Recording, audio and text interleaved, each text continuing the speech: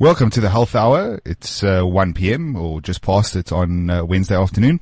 Dr. Jonathan Witt, as always, for the next few shows. I will actually be leaving the Health Hour at the end of the year, but let's have some fun for the next few shows. I know, Duncan, it's very upsetting. But you will go on without me, you see. It's life. All right, so great show lined up. Starting off the day, we don't have Catherine doing the health news as usual. She's in Chicago currently freezing her ass off. So we'll go straight into the show with our guest in studio. We're going to be talking about congenital heart defects, more from the family side of things, from a mom's perspective. So we'll try to tone down the medical side for a week. And towards the end of the show, we've got Ava Vechter and Chama Brody. Both have written conflicting articles on e-cigarettes, so we should have an interesting discussion on that. Let's kick straight in. My guest in studio is Bev Ownhouse. Bev is from Heart Kids, which is a group advocating for support for parents with kids with congenital heart defects. Have I got it right? That's right. Okay, tell us more about Heart Kids, and then we'll get some more sort of meat behind your story. So Heart Kids is a project which was initiated by SOFT. Now, SOFT is a non-profit organization, and they advocate for kids with long-term chronic illnesses. And in 2013, a group of moms who have kids who have congenital heart defects approached SOFT to ask them to help with the awareness.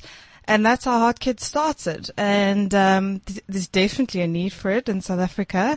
We're getting bigger. And, yeah, that's... In terms of congenital heart defects, I know you're not a doctor. Are you? No. Okay, so... I've Googled a lot.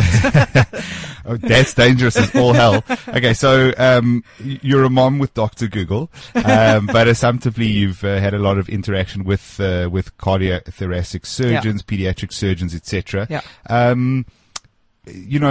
What's your idea in terms of from Heart Kids' perspective of how big the problem is? How many people are we talking? How many kids a year? So worldwide, 1 in 100 babies will be born with a congenital heart defect. So that means in South Africa, 27 babies are born with it every day. The bad news is that only 10 of these babies will be diagnosed. So 17 babies a day are being missed or misdiagnosed even. The stats for SIDS, which is sudden infant death syndrome, is that almost 25%, they say between 25% and a third of those deaths are because of a missed congenital heart defect. Sure. So I think just to give some info to the listeners. So firstly, congenital heart defects, we're talking about things like holes in the wall of the heart. Yeah.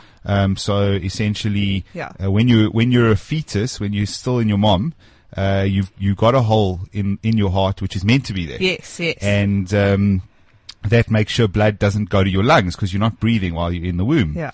And once you take that first breath, there are a whole bunch of chemical changes that are meant to happen, and that hole's meant to close. Yeah. So that's one congenital heart defect, but there's a whole bunch of others. There are about 35 of them.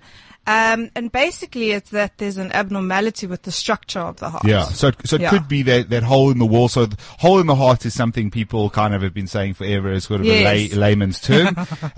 But there's lots of different things that can go wrong. Something called transposition of the great vessels, where you get the vessels the wrong way round. Yeah. You get syndromes where there's valve problems and also vessel problems and holes. Yeah. And there can be holes in different places. Yeah. So it's obviously quite broad. It's very broad. My son had hypoplastic left heart syndrome, which means that the left side of his heart was completely underdeveloped. It was basically non-existent. So he had half a heart, basically. And I mean, the left side is the side that's got to pump all the blood to the body. So that's the side we need. If there's any side you want to have like good musculature, it's that side, and your son was without it. So tell us a little bit about your sort of story.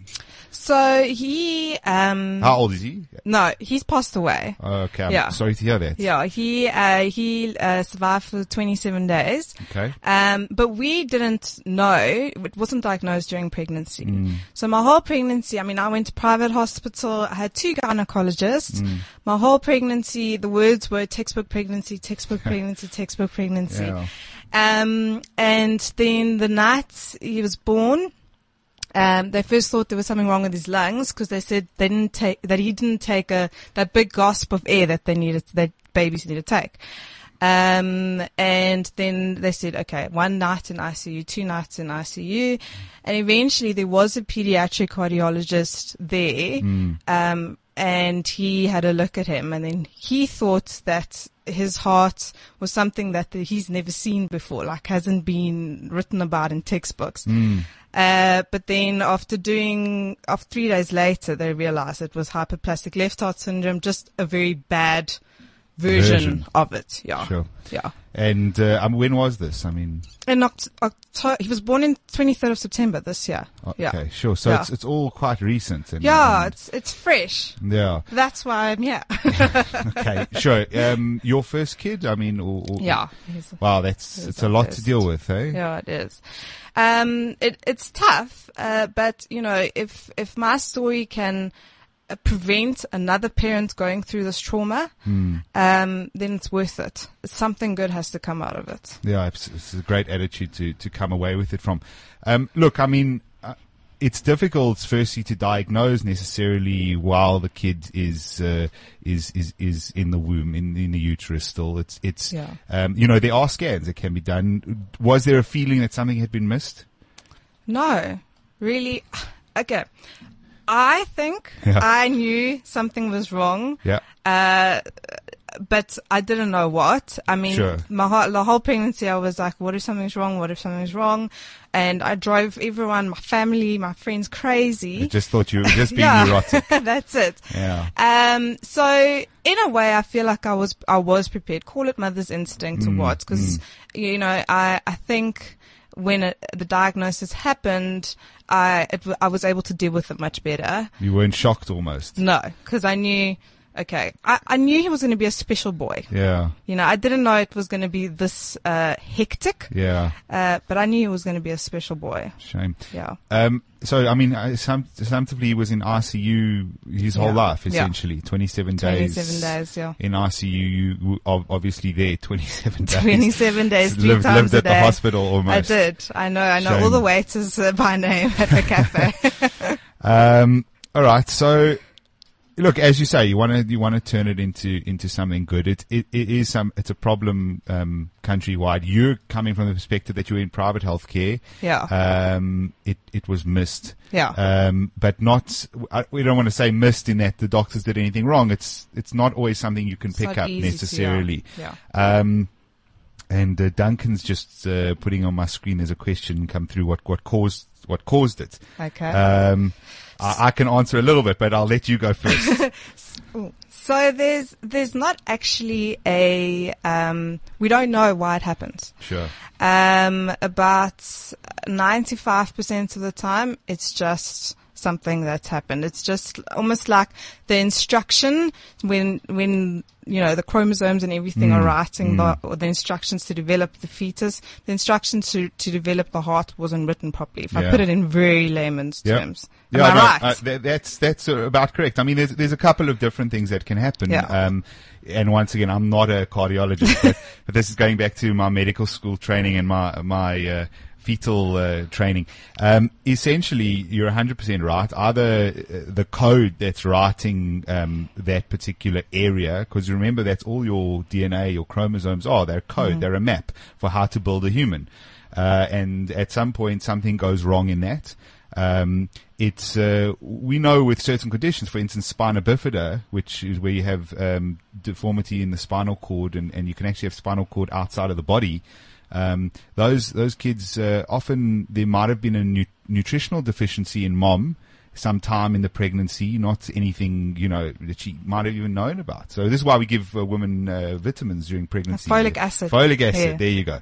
So because it's quite complex to build a baby. Yeah. And so there is stuff that can go wrong, unfortunately. That's just the way it is.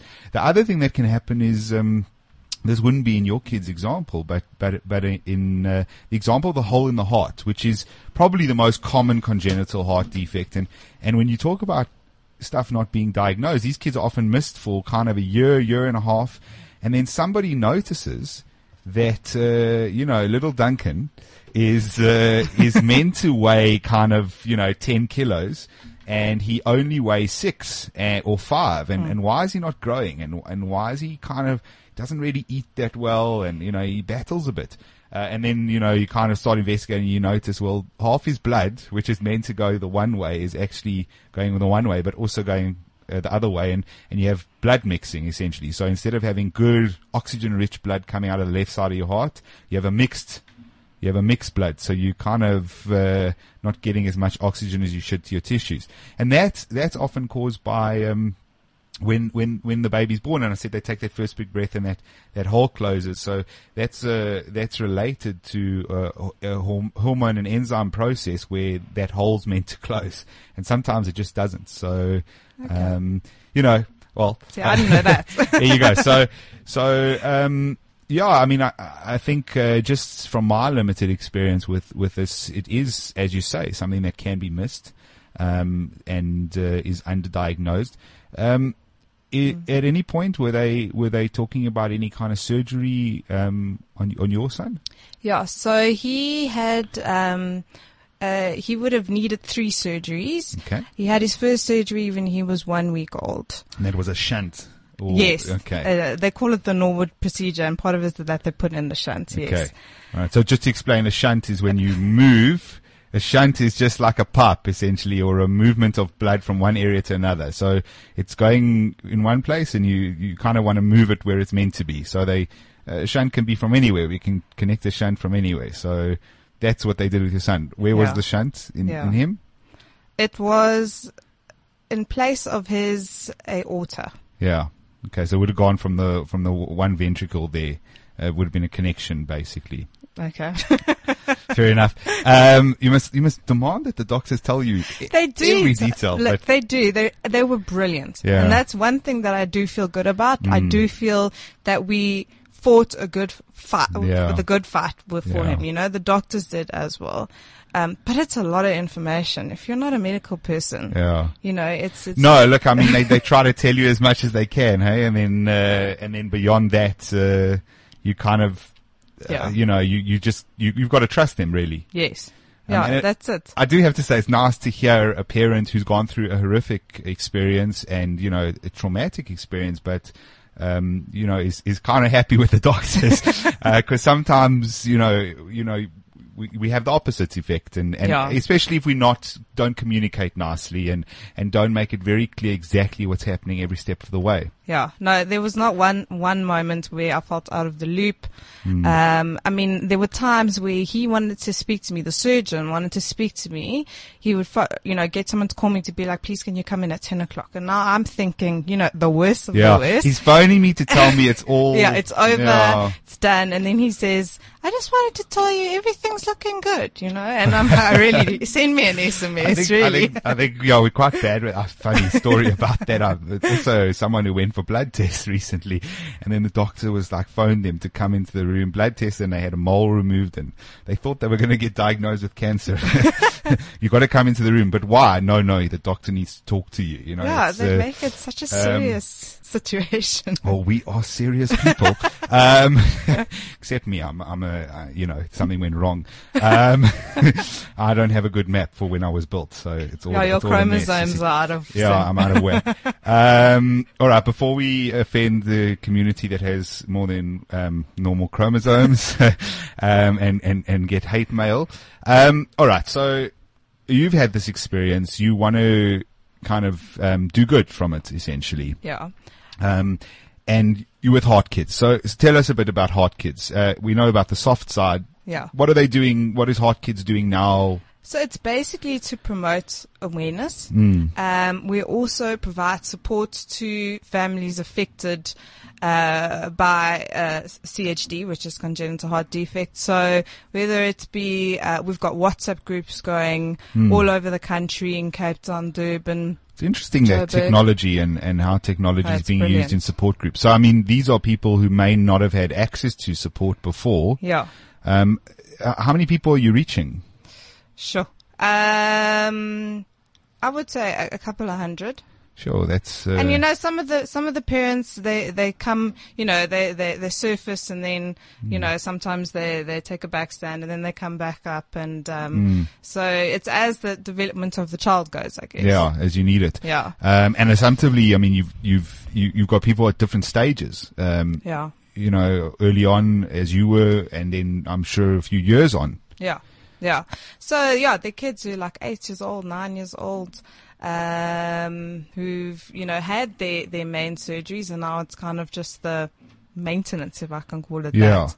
that. So it's good. It's a very good platform, because without it, I wouldn't have had the fight, you know, if I didn't meet one of the moms.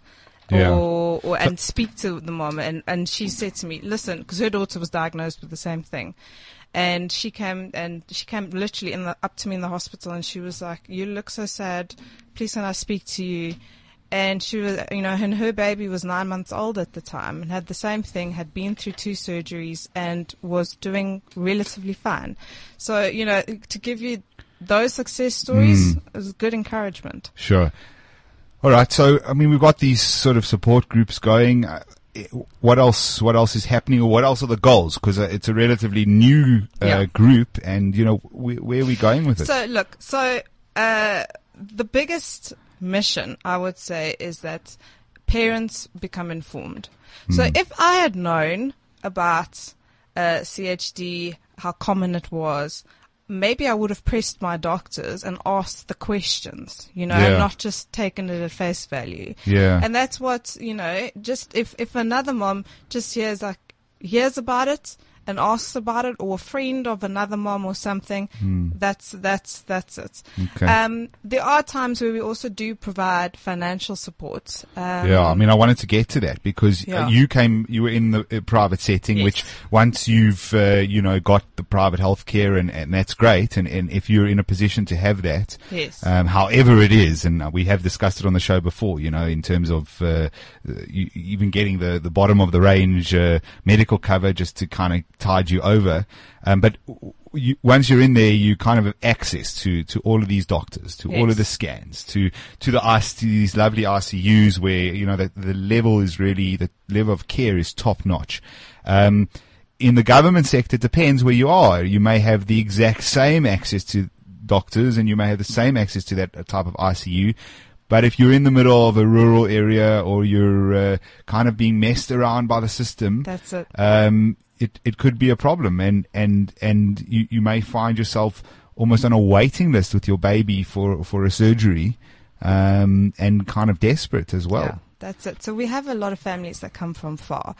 And that's where we try and help out, because maybe it's, you know, even if we're helping with a tank of petrol or a plate of food, because, you know, it's coming from far, for not only for the child's surgery, but they've got to stay somewhere and find accommodation. The whole family is uprooted, and recovery from these ops, you know, it's not like Weeks. a 3-day thing and then you go home. Sure, it's not an adult surgery.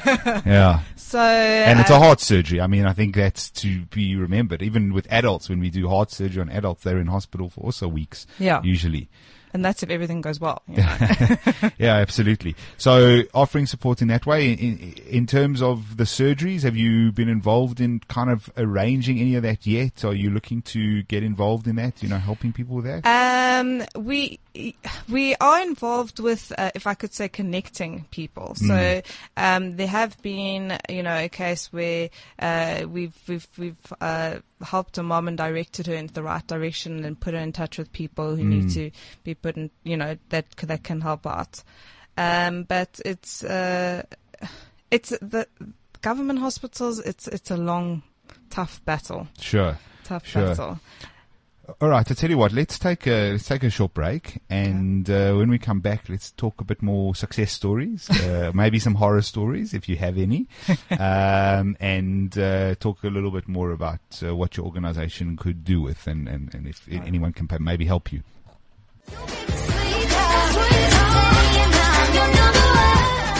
And coming back to the Health Hour, we're chatting congenital heart defects for the first sort of half of the show. Bev Owenhouse in studio. She's mom of a kid who unfortunately passed away with a congenital heart defect, and she's taken it as an experience to create something positive, and to be part of helping others who experience a similar thing. So she's part of an organisation called Heart Kids. The website address? Heartkids.co.za. Okay, so that's easy and straightforward. And they obviously can find all the contact info there. Everything. So you can donate through the site. We'll get to donations. Let's leave that. You know, it's always nice. You give them a whole pitch and then you line them up for the donations. So, all right. So I said we'd talk about some success stories, but we were discussing off air, you know, there are a lot of success stories. I assume that parents who go through the surgeries and you know, from your guys' side, it's more of a support type thing. Yes. So it's offering them support, letting them have access to people who've been through this before. Yeah. Okay. And also a lot of the time in terms of success stories, you know, these heart problems are often continual problems. So you never beat it, you know. Yeah. It's like a daily absolutely thing that you've got to fight. And there may be damage afterwards, you know, that the child, as they grow and become an adult, you know, may have for the rest of their life. So, you know, if even though the problem's been fixed, the damage in the time before the problem was fixed may be lifelong. So you know, you may have kids who can't necessarily partake in sport that much, or later in life go on to develop heart problems, heart failure and things like that. Well, that's why early diagnosis is so important. Good. So we've terrified parents to be, because we've now told them a few things. One is that the map of making a baby is actually quite difficult. Well, I hate using the word, but miracle is kind of like, in terms of all the things that need to come together. You know, we kind of given them your story and everything was fine, textbook pregnancy, and then, you know, kind of didn't work out that way. So what do parents need to know? Because you can imagine if someone's pregnant and they're listening to this now, they are freaking out. Yeah. So what's your advice? So the main thing is, so during pregnancy, the heart forms within the first 55 days. Mm-hmm. And that's when you ask the questions, you know, does my baby's heart have the 4 chambers that it's supposed to? And does it have the 2 main vessels leading in and out of the heart? You know, and that way the doctor should look at it and be able to tell you. Another thing that they use is called a pulse ox.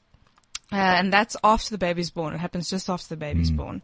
And it's a device which you strap to the baby's foot or the baby's hand. I'm sure people have seen it on TV if they haven't had it one themselves. It's that thing that shines red and they stick it on your finger usually. Yeah. But a baby, it's on the hand. Yeah, or the hand or the foot, the whole hand or the whole foot because it's tiny. Yeah. So, and that measures the amount of oxygen in the hands and the feet. And through that, they can, you know, kind of determine whether there may be a problem or may not be a problem. It's not a definitive, you know, screening device, but it could indicate whether there's a problem or not. And it's relatively inexpensive. Yeah, absolutely. And that's something that even clinics will have. Yeah. Sure. So just to talk about those two things, I think one of the problems we have is that certainly in the private sector of healthcare, you always end up getting an ultrasound scan. In the public sector, it's not a guarantee. Ideally, we'd like to scan everyone at least once in their pregnancy before 20 weeks of gestation. But that doesn't always happen. And that's probably why sometimes we would miss things. Yeah. And then even in the private sector, you know, bear in mind that each specialist is a specialist in their field. So fetal medicine is actually a super speciality. and there are actually very few fetal medicine specialists, and so if there's a small thing that kind of is difficult to spot, it is possible that the person doing your scan might miss it, be it your gynae or whoever it may be. So those are the two things, but essentially a scan, and then once baby's born, well, then you'll know about it. They hopefully are going to pick up on it. Yeah, ask. That's the thing. Ask. Is my baby's heart okay? Just ask.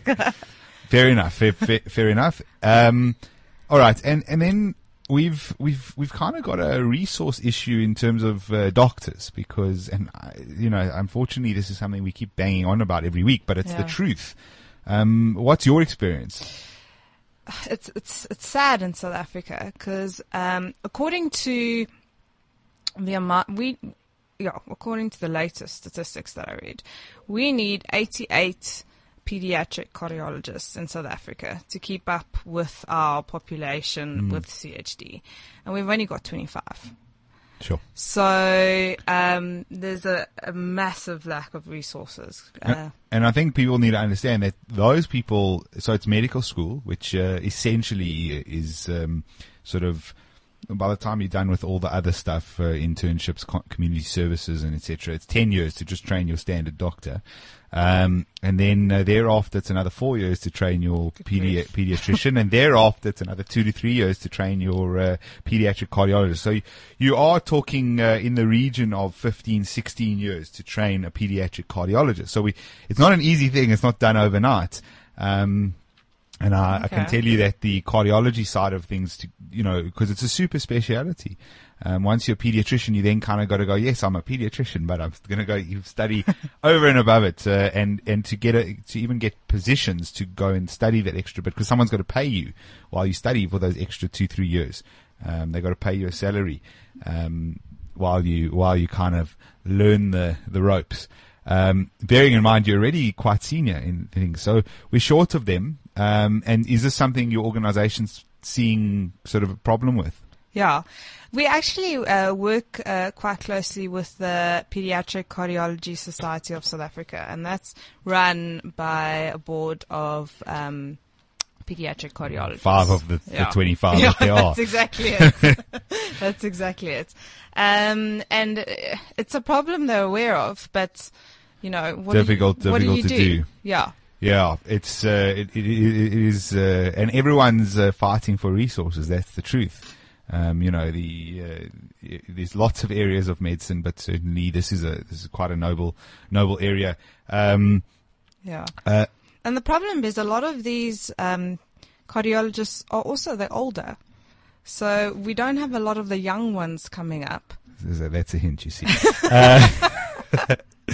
I'm sorry, I can't deal with kids, but no, absolutely. It's well, look, I think, there's it's a separate issue, but certainly there's a brain drain in South Africa. We know we lose a lot of our doctors. I don't think we look after our doctors as well as we should, certainly in the public sector. And when they find other opportunities, they take them up. All right. So, let's leave the politics for a second. We did a whole political show last week. So, in terms of you, where to from here? For now, I just want to help. That's it. Okay. For me, we just, I'm here if any other parent wants to speak about it. Maybe they think they're going through the same kind of thing. Or if they're unsure about anything, they can, I'm here. Just, ask the questions that need to be asked. Okay. All right. So let's make that pitch. So essentially, if anyone wants to donate, obviously individual donors, all corporates. I had someone on Twitter, Carol, just sent me a message. She had a baby 23 years ago who also passed away from congenital heart defect. And who knows, maybe she's someone who's got contacts now, and there wasn't a group like this before, and there was no one to support her when she went through this. Yeah. As you weren't even aware of of it when you went through it. So, to get the word out there, to be able to give more in what your organization's doing. That's it. I mean, my chances of Down syndrome was 1 in 1,000, right? But I read everything about it, and I read books and books just in case, but why didn't I know about congenital heart defect? That's it. Sure. All right. So 1 in 1,000 versus 1 in 100. So www.heartkids.co.za. Yeah. And if you go along there, there's a donate button. There's a donate button. All right. I think there are actually two. So you can donate as personally or as a company, and they really would appreciate any help you can provide. Yeah, we've got it's International Congenital Heart Defects Week coming up in February, from the 7th to the 15th. Okay. And we are selling ribbons. So CHD ribbons, which are red and blue.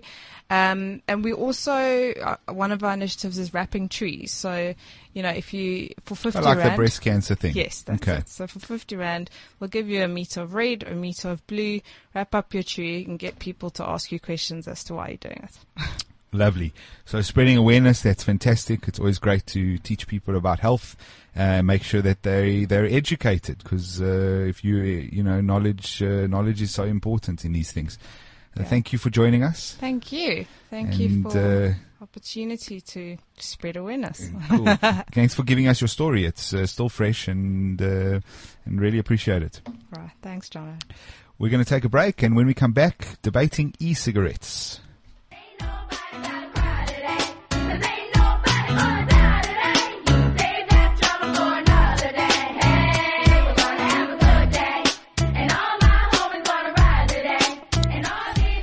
And we're back, the last bit of the health hour, and we're going to try to do a bit of a debate. Our system doesn't allow us to have both of them shouting at each other at once. Maybe that's a good thing.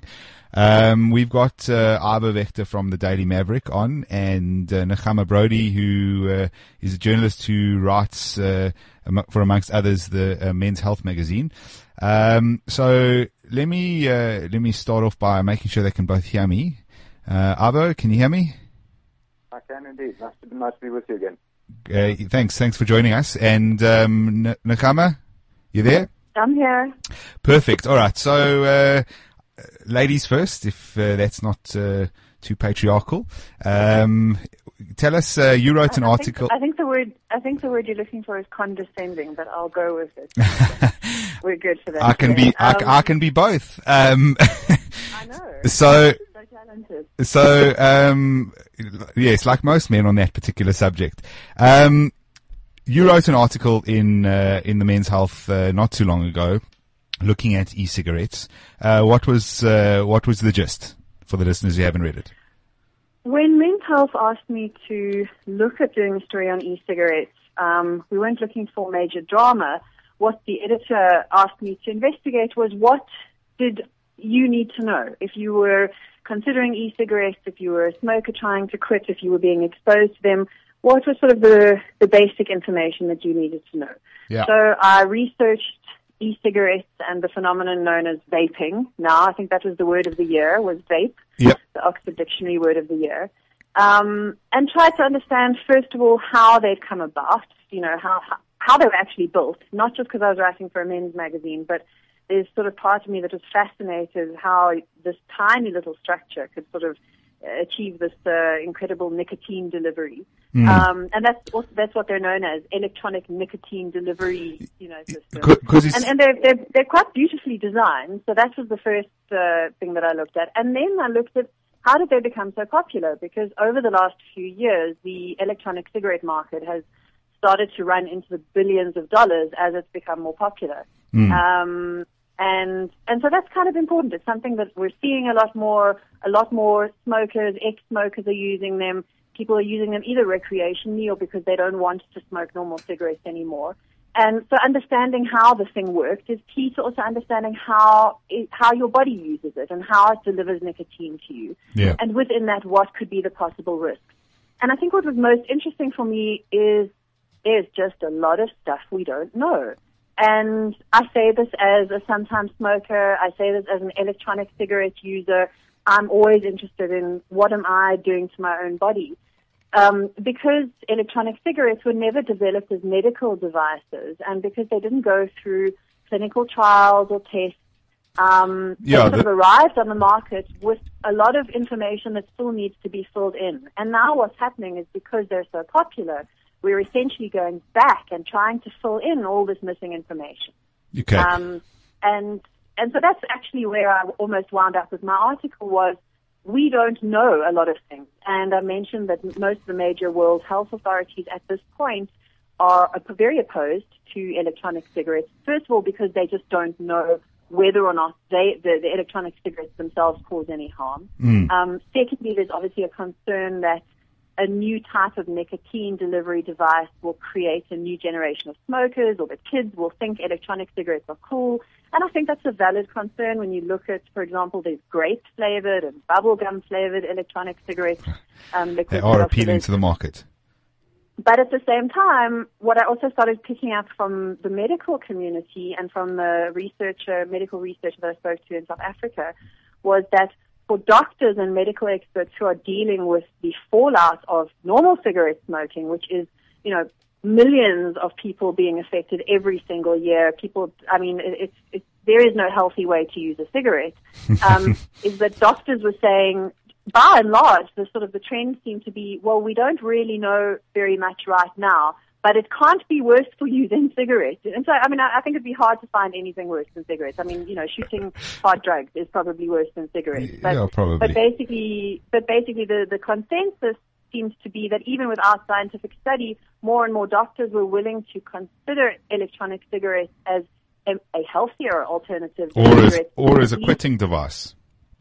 No, there's no, and I know Ivo's going to disagree with this. Yeah, can we give Ivo a chance? No, yeah, there's really nothing yet that definitively proves that they help you quit. That said, the quitting stuff that is out there isn't helping the millions of other people who are affected. So it's a kind of not a catch-22, but it's a difficult situation. Sure. Now Ivo can talk. Okay. Oh, good. There you go, Ivo. You've got permission.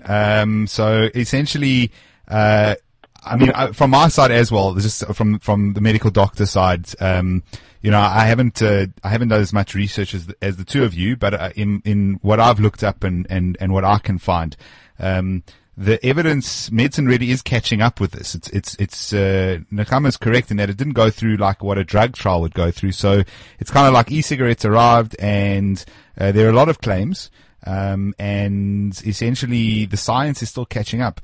You've written an article for the Daily Maverick, and as usual, you're always accused of lobbying for big oil and big tobacco and big pharma. This time you've gone after big tobacco and big pharma. Tell us a bit about your perspective. Yeah, there's two ways that governments want to regulate it, right? And they make exactly the claim that Nakama made, is that we don't know enough about it, we don't know enough about the risks, and we can't say for sure that it actually helps people quit. The two regulatory options is to make it equivalent to tobacco, complete with the advertising bans and so on that entails, which is what they've done in the States, for example, or to make it equivalent to medicine, right, which is available on prescription with medical supervision and subject to clinical trials and so on. And that seems to be the route that South Africa wants to go. Now, let's address a number of the issues. The question of harm, it has been addressed. There probably can be more research done, but research has been done. Now, we know from years of research that nicotine itself is a cheap, common, and fairly safe drug on its own. Right? It's an addictive stimulant, but then so is caffeine.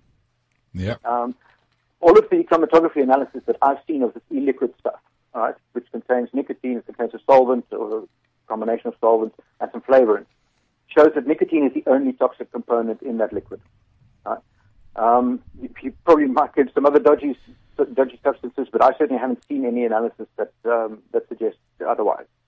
So without any further research at this point, you can then easily conclude that these things are not only safer than cigarettes, but orders of magnitude safer than cigarettes.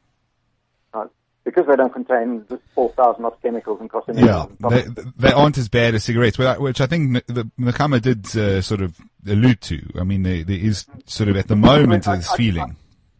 I'd go so far as to say that, from both my personal experience and from what I've seen in the research, I'd wager that an e-cigarette liquid is probably less harmful than a cup of coffee. Okay. I might disagree with you there, but okay. The only study that I could find that concluded any harm caused by e-cigarettes was one that tested lung function, right? And it found that you absorb somewhat less oxygen after inhaling e-cigarette vapor. And I thought, well, isn't that sort of the point? Getting your lungs to absorb something other than oxygen. Right? The effect of this is far less serious than with tobacco, again, obviously.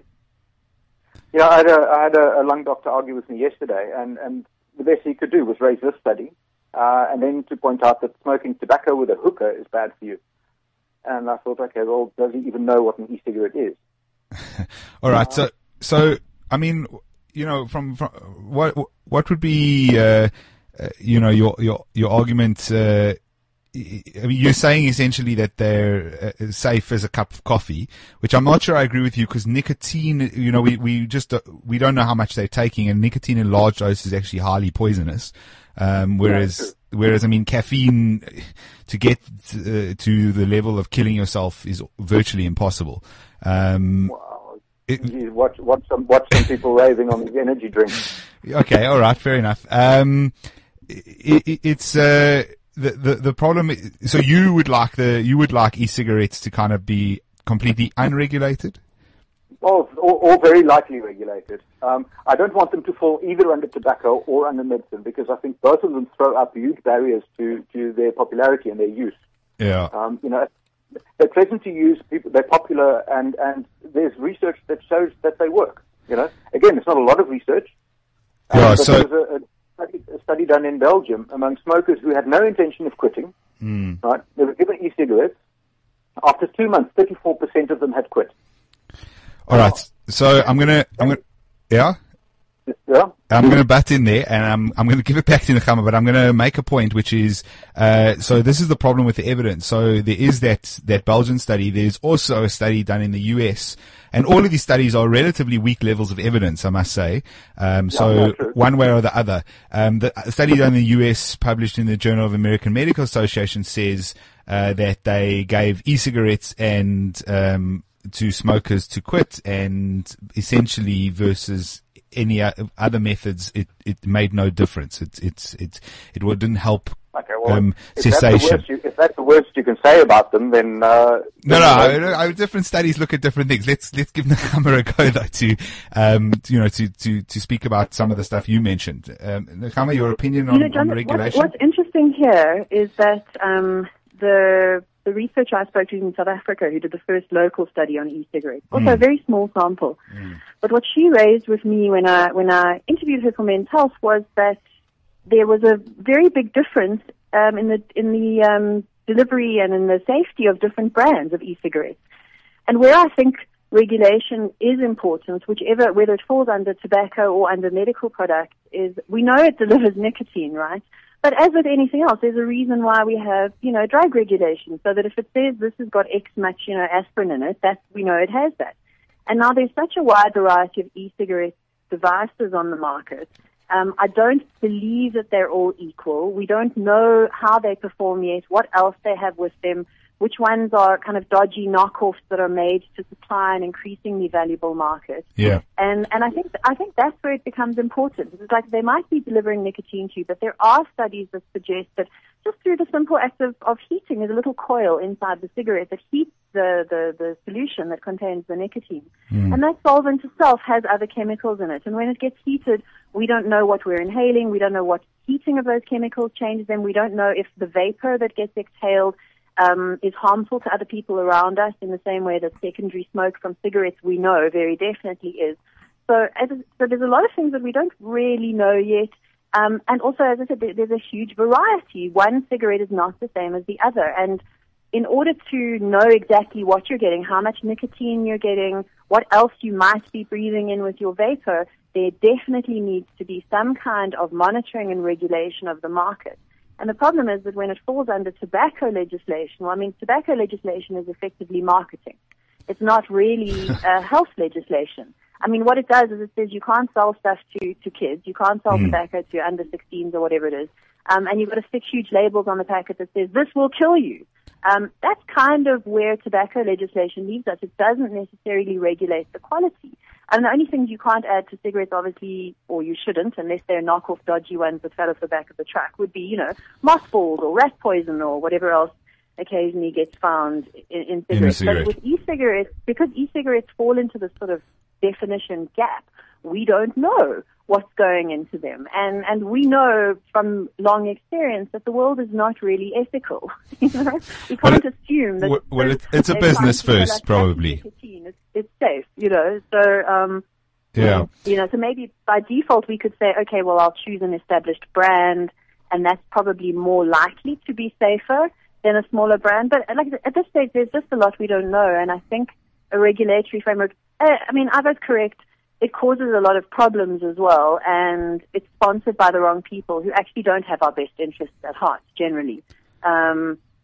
What they want to do is sell stuff, and to be honest, big tobacco wants to keep us hooked on nicotine, which is why all the big tobacco companies are now launching their own brands or buying out established brands of e-cigarettes. So yes, we take it with a pinch of salt, but it does need some framework to work in. Okay, exactly the question I want to get into for the last 5 minutes. So firstly, it's interesting that you raise that, and once again, it just shows the lack of evidence. So there was headlines in the past week, I think it was, a Japanese study found that they've got these 10 times the amount of carcinogens and formaldehyde. The problem is if you go look for the evidence that they've got for that, it was a government-sponsored study which they won't release the results for, and it hasn't been peer-reviewed. So one would assume they're not completely lying about their results, but you can't actually access anything, so you can't take them as credible. And it doesn't tell you which brand. It doesn't tell you which brand of e-cigarettes it was, and there's a difference. Yeah. So, does that apply to all e-cigarettes or just that one? These are things that we need to figure out pretty soon, I guess. All right, let's swing it back to Ivo. I want to just quickly on the point, which is a lot that has been made about the tobacco industry. And Ivo, you did allude to this in your article, not even allude to it. It was part of your article. There's a lot around this concept. So firstly, we've got e-cigarettes is a growing industry. Both you and Nakama have said that in your pieces. We've got the sort of accusation sometimes that it's almost now being used as a gateway. So an e-cigarette is being used as a gateway to cigarettes. Before we took you guys on, my controller said to me, he thinks that it increases smoking from his opinion because people can smoke e-cigarettes indoors. So they'll do the e-cigarette indoors, and then he feels they transition to cigarettes in other times when they in social groups or whatever. What's your take on that? There was actually a study done on exactly that question. In fact, there were two, but I've only got one in front of me right now. There's a study of 1,300 users of e-cigarettes in the U.S., right? And it turned out that only one had been a non-smoker who subsequently went on to smoke cigarettes. Okay. Right? One out of 1,300. I saw another study that said something like 96% of all e-cigarette users are smokers or ex-smokers. So that leaves 4% that are not traditional nicotine users and presumably might go to cigarettes. So if that's the case, why are they investing so heavily? Is it just to expand their markets? Tobacco companies are terrified of e-cigarettes, right? Tobacco companies are terrified of e-cigarettes. They lost my business this year, right? And I was a very good customer of theirs for many, many years. Yes, you were. Right? They lost my business because I bought an e-cigarette, I quit smoking 2 weeks later, and I quit the e-cigarette 3 months after that, and I haven't touched it since. The tobacco companies don't like this. This is bad for business, right? So now what are they going to do? First thing they're going to do is they're going to buy the e-cigarette companies so that at least they have that revenue too, right? So that they don't lose out on that revenue. But what I've also seen is that one of the big tobacco companies in the state immediately started putting huge health warnings on the e-cigarettes. And I said, now why are they doing that? Since when do tobacco companies put bigger health warnings on there than the regulators require of them? There's something really fishy here. And it makes sense if you think that they don't want you to stop smoking. They actually want you... They want to scare you out of e-cigarettes into smoking normal cigarettes. Convince you that you shouldn't even be buying their e-cigarettes, right? So Yeah. they're trying to stigmatize the whole e-cigarette thing and trying to get you back to normal cigarettes. Yeah. All right. So look, let's, Avo, let me ask you just 30 seconds, just summarize where we are and where you think we should go. I think it'd be greatly in the interest of public health, right, that e-cigarettes can be easily sold and used as widely as possible, right? There is evidence that they work, and there is, so far, all the research we have indicates that they are safe and effective. Now, pharmacies and tobacco companies would both hate that because they would lose out on business, but regulators are not there to protect big business, right? When a disruptive startup business like this shakes up an industry, regulators ought not to stand in its way. They need to act in the public interest. And I think it is seriously in the public interest to help people quit, and that's what these things do. Okay. Nakama, let's give you 30 seconds, same story, where you think we are, where you think we should go. I think that smoking regular cigarettes is one of the stupidest things anybody can do with their life. And if e-cigarettes are going to be made more easily available, then it needs to go together with a wider public health message that discourages people from starting either e-cigarettes or normal cigarettes. The point is that kids are always going to experiment. That's how most of us started smoking in the first place. Whether it's a real cigarette or a fake one, it doesn't matter. The point is don't start in the first place because it's bloody difficult to stop. Absolutely. All right. So, I think, thank you to both of you for joining us. Sorry, just a comment that's come through the studio, which is highly inappropriate. But thank you to both of you for coming onto the show. Really appreciate it. Two different perspectives. Nakama, can we find your article still online? Yeah, if anybody goes onto the Men's Health website, or if they just Google Men's Health and e-cigarettes, it's mh.co.za, and the entire article's there, and it goes into quite a lot of detail. It's, I think, quite interesting in terms of just the basics, what you need to know. Perfect. Avo, same story with you. You've got your article on the Daily Maverick website? Yeah, dailymaverick.co.za, and if you look down the right-hand column, you'll find my column there.